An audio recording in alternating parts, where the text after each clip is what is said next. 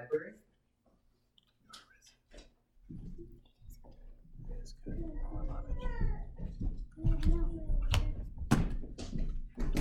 Well, as David mentioned, and as you probably saw a theme in the scripture readings, although the psalm has never gotten updated, nobody's called me on this. I wonder for some reason I update the psalm in one thing every week and it doesn't update in the other thing. So we've had Psalm 146 for 3 weeks in a row. And it is a great and joyous psalm that calls us into the Easter good news. As we talked about last week, Easter season goes on all the way to Pentecost. And so it's this time in which we celebrate the resurrection, which is true and good and deep and wide for us. And so that's sort of what's going on in this season. And so the psalm was supposed to be Psalm 68, which contains a line about God being the father to the widowerless and to the defenseless. But each one of these themes and some of the psalms we sang all sort of related to this father theme. Now, for those of you who weren't here last Sunday, we're going to be walking through the creed of the church, or the Apostles' Creed, for the next couple of weeks, all the way up into Pentecost. And the Apostles' Creed begins with, I believe in God the Father, the Almighty, the creator of heaven and earth. And what we're going to do is spend 2 weeks, 2 Sundays each on each petition of the creed, sort of in its larger sphere. So you have, I believe in God the Father, the maker of heaven and earth. I believe in Jesus Christ, his only Son. And that goes on to give sort of a biography of who Jesus is. And then I believe in the Holy Spirit, which we'll get to on Pentecost, which is like ultimate God's timing for me in some ways. It's like, hey, it worked out. And then we'll talk about the Trinity at the end of it, which is sort of undergirding each one of these petitions. But if you weren't here last week, I sort of tried to give a minor defense as I could for why we would consider the creed as a way of speaking and preaching and exploring with the church. And it's often that at the end, or like towards the end of a sermon series, it becomes clear to me that's what I was trying to say the whole time, which is not the best. I'm stabbing at it, I'm trying to figure out, and then week 5 of 6, I'm like, oh, it's suddenly become clear what I've been trying to say the whole time. And yet this time I was thinking about this today, is the way I prefer to think about the creed as we go forward, is that if you're familiar with the internet, which I'm sure many of us are, you click on something and it's called sort of like a hyperlink. So if you're reading an article and it says there's some other article that talks about something that we're talking about, you can click on that and it takes you to something else, right? That's called a hyperlink. And my argument sort of would be is that the Apostles' Creed for us can serve as a hyperlink in its short version. It says, I believe in God the Father. My hope is that in the sermons and in our study and our care, that you sort of click on it and you find that it's a much more expansive term. It goes to so much more.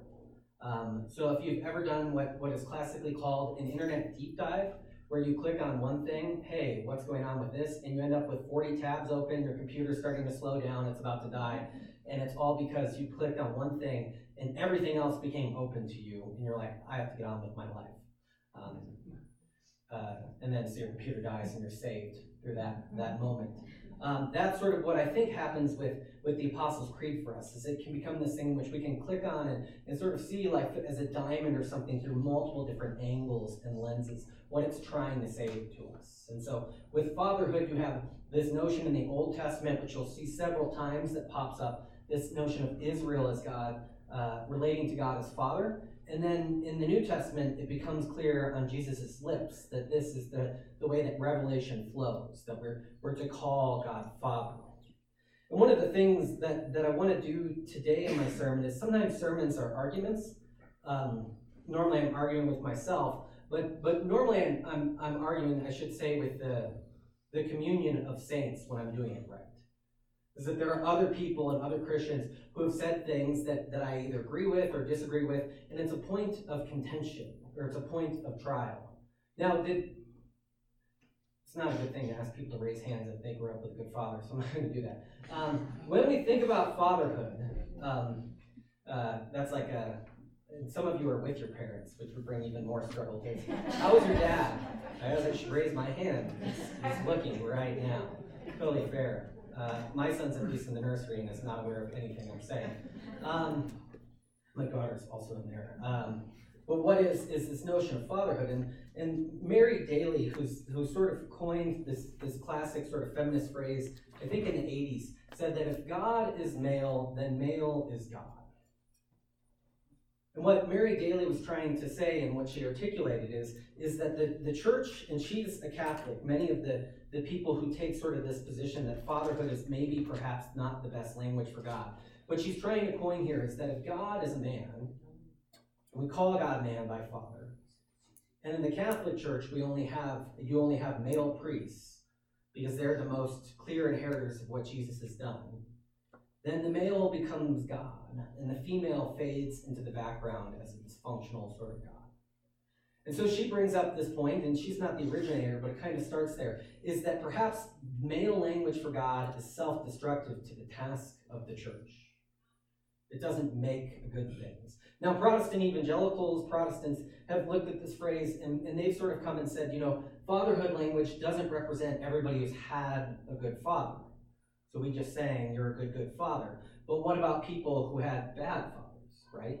What about people whom fatherhood is not, to use a modern word, it's a trigger. It brings up negative emotions of what God could and can be, right? And so this is something that exists in the wider church. You might be familiar with it yourself. You might be sympathetic to yourself. Now, today I messed up the songs a little bit, but that was mainly on me and trying to balance my son and other things. But oftentimes we have different rival things sort of going on in the songs, and that our contemporary hymnal, which is in the back, tends to switch to gender-neutral language for God. So all creatures of our God and King, they sing, "O singing." We sing the older, "O praise him." But you can see how this slips into different spheres and different things, is that it becomes clear that, and then there's a second level of this, which is what language do we use for humanity in the Bible?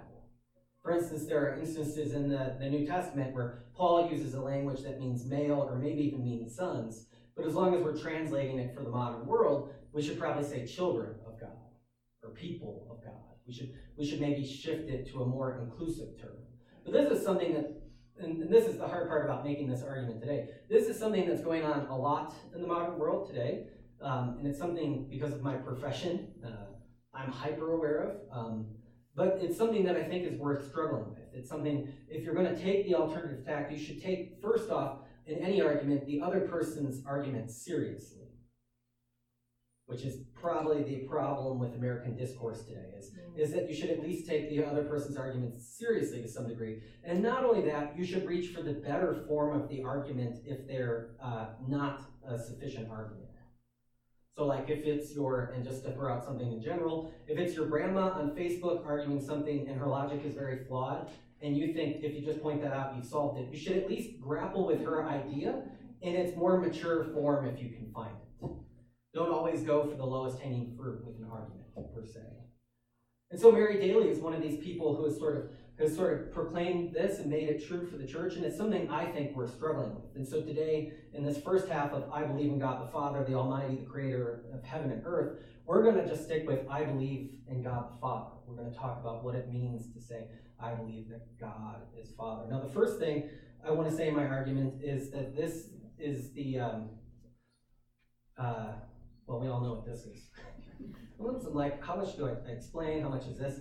And to say that this is a sign for the women's restroom and that God is not a woman. The second thing is that this is the sign for the men's restroom, and this is not God either. That's the first important thing to get out there, is that God as spirit transcends male and female. To put the categories of male and female onto God is project our own bodily notion onto it. Now, the people who came up with I believe in God the Father, the maker of heaven and earth, struggled with this language dearly because pagan gods, the gods of the time, were often projections of humanity up. And so if you were to take like the most mature pagan thought on this, you would say God is like you, except times 1,000. 1,000 times better, 1,000 times kinder, 1,000 times more masculine, female. This is where you get fertility gods that have many more parts to themselves than we have for us for fertility. So skip that one. That they multiply from humanity up by 1,000, by 1,000,000. That their best idea of who God is something like so multiplied, and so it's just a greater version of the greatest person you could think of. And what Christians believe when they say I believe in God the Father is they don't say I think of the best dad and multiply it by 1,000,000. What they're actually saying is that God relates in sort of analogy or analogously to us in humanity as a father. Which isn't the same thing as saying this is something much, much greater times 1,000,000,000. But it's saying that if there's a relationship here that's worth naming, it's worth naming one as father. And so the argument in its shortest form today, if you're ready to check out, that the argument is this, is that it's simply that God is father. But God is not male. God is not female. But for some reason, God has chosen to reveal himself to humanity most clearly as father. Now, 10 years ago, if somebody called me father, what would be the mistake they were making? Yes, I wasn't. Big mistake. So, already in the first line of the creed, I believe in God the Father. There's a looking forward to something. Does that make sense? There is no, I believe in God the Father, because you couldn't just stop there. Right? There has to be, in some sense, something related to that. So the first line of the creed, and this is interesting, it's before we get to God as the creator of all things, I believe in God the Father, the Almighty, the creator of everything, is that before we even name God as creator, which is most clearly in the modern Christian world, the first place we want to sort of go to understand God. Creator. I don't understand how everybody could look at all these mountains and all these things and not believe in God. And what I think what we have there is, in some sense, a category error. Because the one thing to believe in God does not mean you believe in the Christian God most clearly revealed to us in Father. As we talked about last week, there are two creeds of the larger sort of Abrahamic faiths. I believe in one God and Muhammad as his prophet. And hear, O Israel, the Lord your God is one, the Judaic creed. Both those creeds name something about God. Hindus believe in millions of gods. 100,000 plus gods. I mean, I think it gets up to 1,000,000 if you really get into it. But to believe in God is not the way that this Christian thing works necessarily. It's to be able to confess that I believe in God the Father and in Jesus Christ, his only Son, is what makes the difference for Christianity. And so to say and stand out in the field, and I was on a mission trip with somebody who sort of did this, and he said to trying to evangelize to stoners is not always the best thing, but he said to these stoners, how could you look at all this and say that God doesn't exist?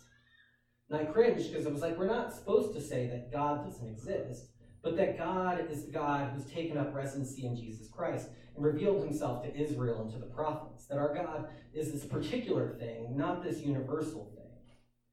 We end up in sort of this, and last week we talked about the rival creed of our age, moralistic therapeutic deism, this notion that God is just this vague thing. And I think sometimes, perhaps, it's Christians to blame for that. Because what we want to say to the world is, I believe in God, the creator of everything and everyone. And we never say, I believe in God, the Father. And draw out the ways in which that's a relational statement for us, that it pushes into who Jesus is for us, that the Father sort of looks through to the Son. Now, one of the things that I would make in this argument is, this was what Kelly read for this. For this reason I kneel before the Father, in Greek pater, from whom every family, patria, in heaven and on earth derives its name. And so these words, if you were to translate it more literally, it would say, for this reason I kneel before the Father, from whom every fatherhood in heaven and on earth derives its name. This is one of those places where I think the translators made a wide choice, not going literally and translating it to fatherhood. Because what they clearly mean is family. But what I think that we find here is that if the fatherhood of what we name in God points to Jesus, this relationship to his Son, and we magnify that up to say that this is something that's existed in the core of the universe before time, for all time, in our understanding of God, that what exists for God is this relational space.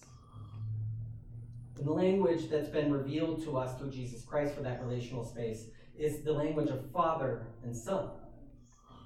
And the challenge with that, I think, is that it's gone on for all time, or even beyond time, if you want to use that frame. Because if you say for all time, people say they get lost in thinking about time. But for the fullness of time, God has related in this Father, Son, Spirit way. And that's been revealed to us through Jesus Christ. So what this means is that fatherhood, and I think it's helpful that we don't use the language. My kids never will most likely call me father, unless I teach them that's the proper way to get something. Hey, Dad, hey, Father, can I borrow the credit card? Just like, we have no money, what do you think? Is the Father is this way in which revelation works itself down, not up. And so the mistake, and this is a mistake the church has made on the other side of this, and this is where I think Mary Daly has a point, is what they said is Son, Father, priest as the picture of the Son, called Father, up to the fatherhood of God. And so what they did, and the church has made this mistake in its unwise moments, I don't think it's eternally made this mistake, is they've said, what happens when we call God Father is we just multiply up from good human fathers.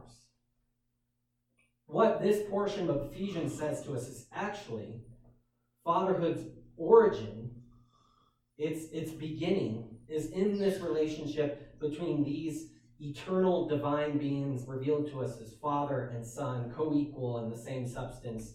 And we'll get into that more when we get into the Jesus part of the creed, that they have this relation, and yet that is the relation which originates before we even have a understanding of human fatherhood.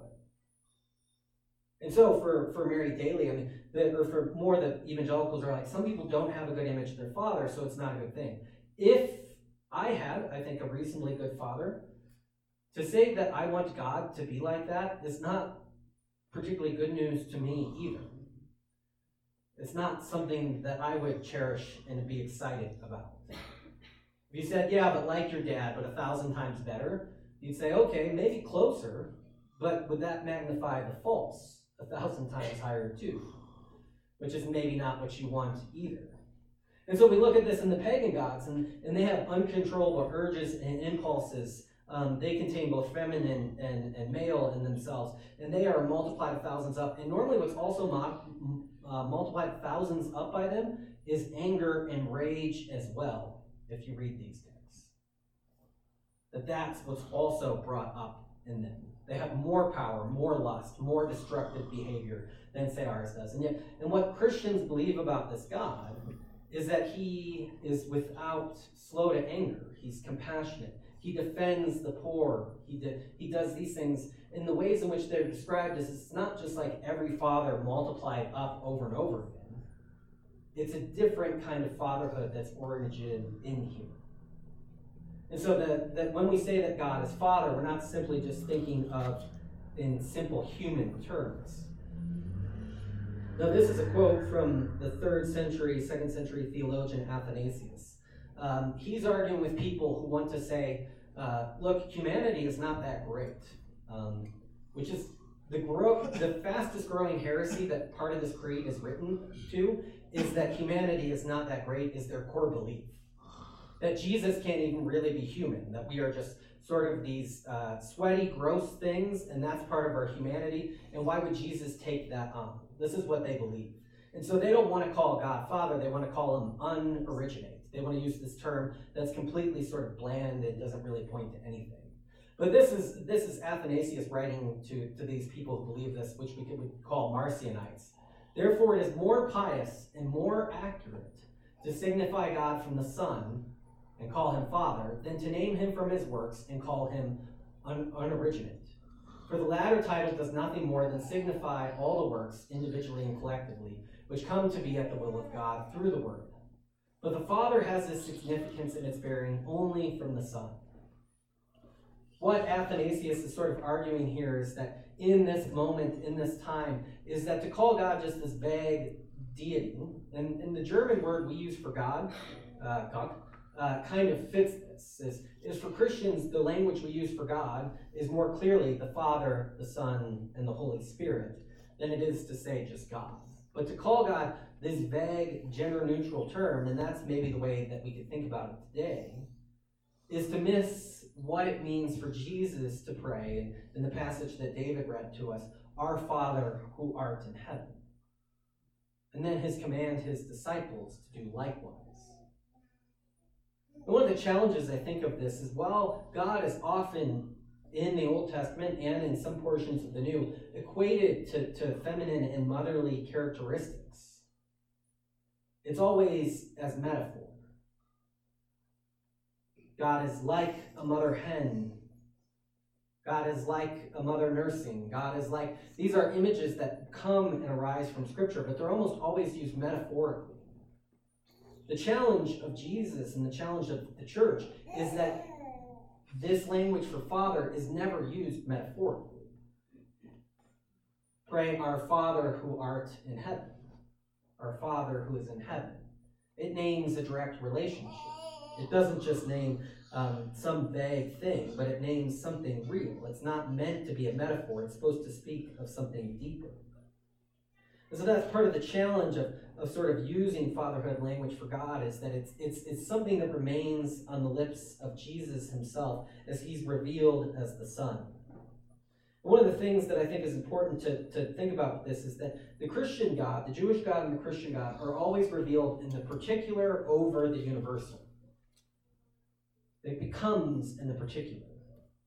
And so to say that why does Jesus use this language to God, to ask this, is to ask another question on top of that would be, is why does God call Abraham from out among all the nations? I mean, surely it's an offense. My heritage is Scottish.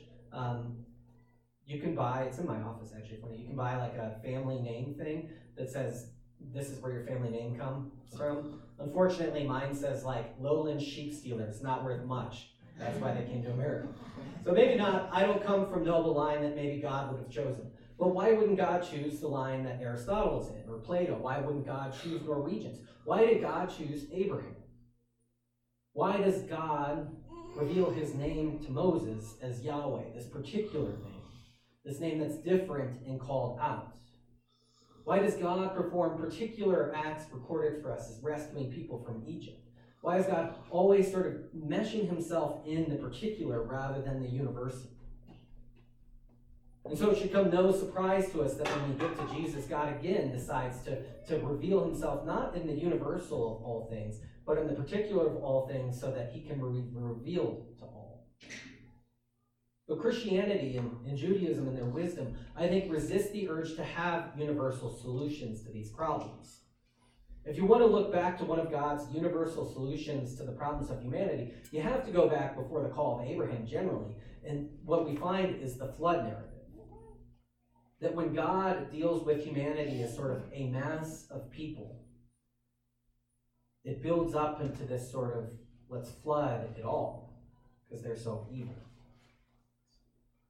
But what happens when God calls Abraham is he begins to deal with people in the particular. He says that through this smaller thing, I'm going to pull out deeper life.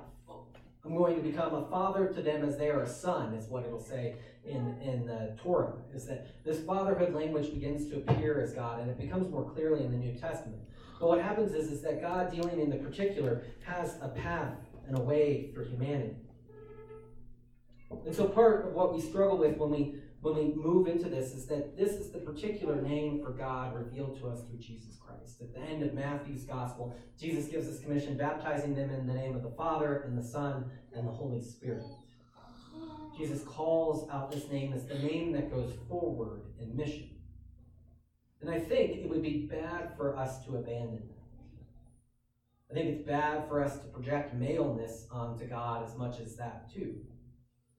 And I think Mary Daly and others like her point out a point worth considering. Is God for us just a male multiplied up? Or is God the one who's revealed his Father and his relationship with Jesus Christ? And then through that, we become heirs. We become more than conquerors. We become adopted into the family. What this relationship says is that as we become part of who Jesus is, when we pray, Our Father who art in heaven, as we do every Sunday here, we move into the spot of Christ. What does God hear your prayers like?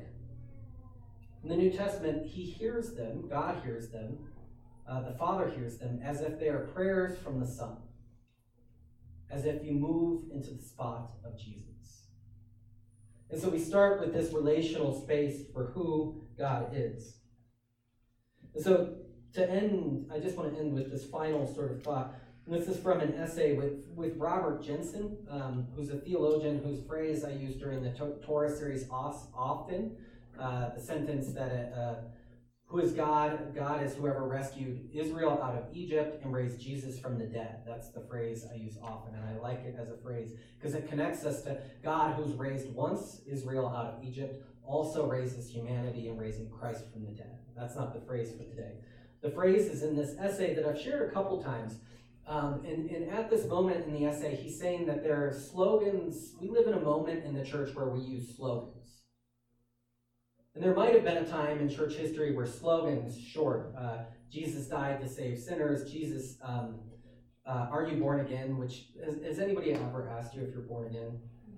Are you one of those born again Christians? And I was like, look, the way I read the Gospel of John is that any Christian, by definition, is born again. There's not much I could, if you're not born again, then the question falls flat. I don't know where that question came from, because to be Christian is to be born again. But he says that we use these slogans and it shortcuts our Christianity. And we should resist using slogans today. We should use more information, more name, move things out of the slogan territory. And this is part of, like, if I went to preaching class, and we've talked about this before, the preaching rocket, they would tell me every sermon is incomplete if it doesn't have a slogan. You need a slogan that people can tweet out. And so when people ask me, are you a good preacher? I say, bad preacher, but by conviction. I refuse to do some of those things because I think you're smarter than that. You don't need slogan-sized bits. And if there was a slogan-sized bit for today's sermon, it's that God is revealed as the Father, the Son, and the Holy Spirit, which I stole from someone. But here's Jensen talking about slogans, and the one slogan that we might hang on to, which is not the right slide. There is one slogan-like phrase that is precisely a maximally compressed version of this one God's particular story.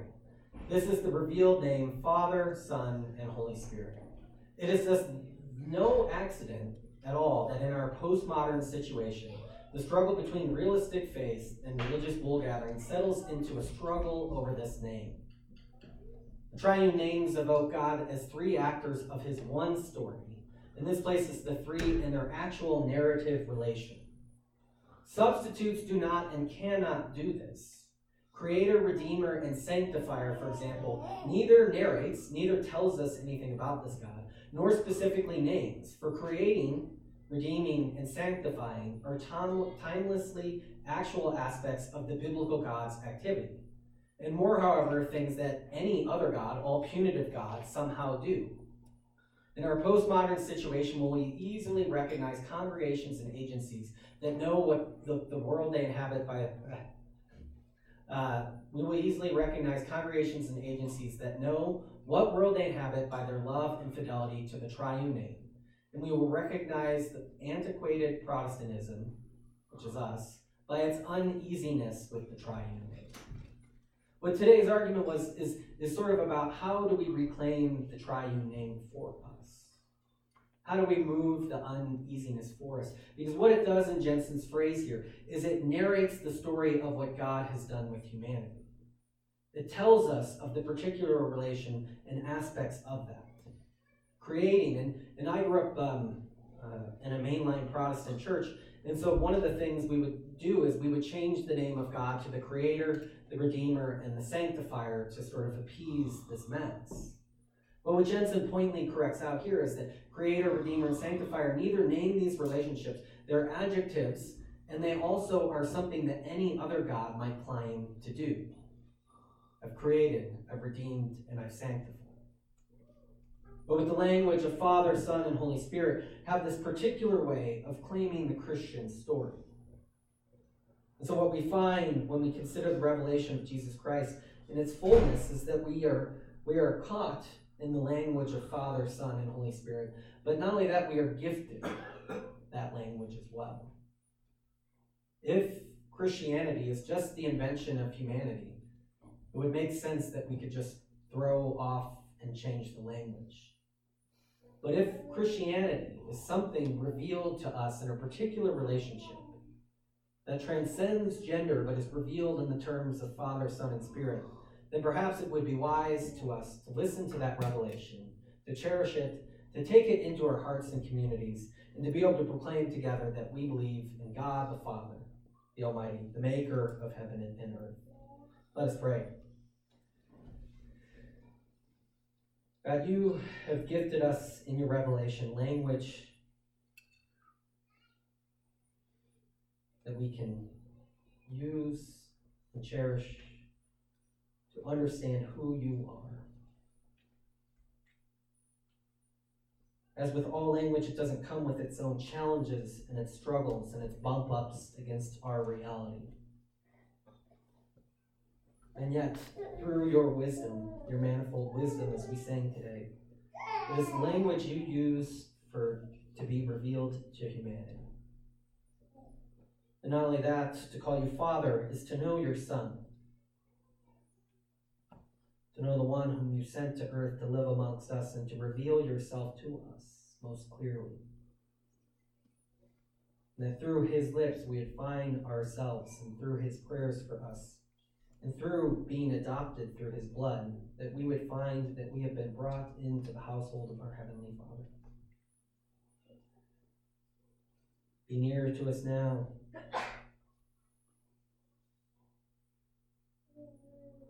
I ask all of this in your holy name. In the name of the Father, and the Son, and the Holy Spirit. Amen.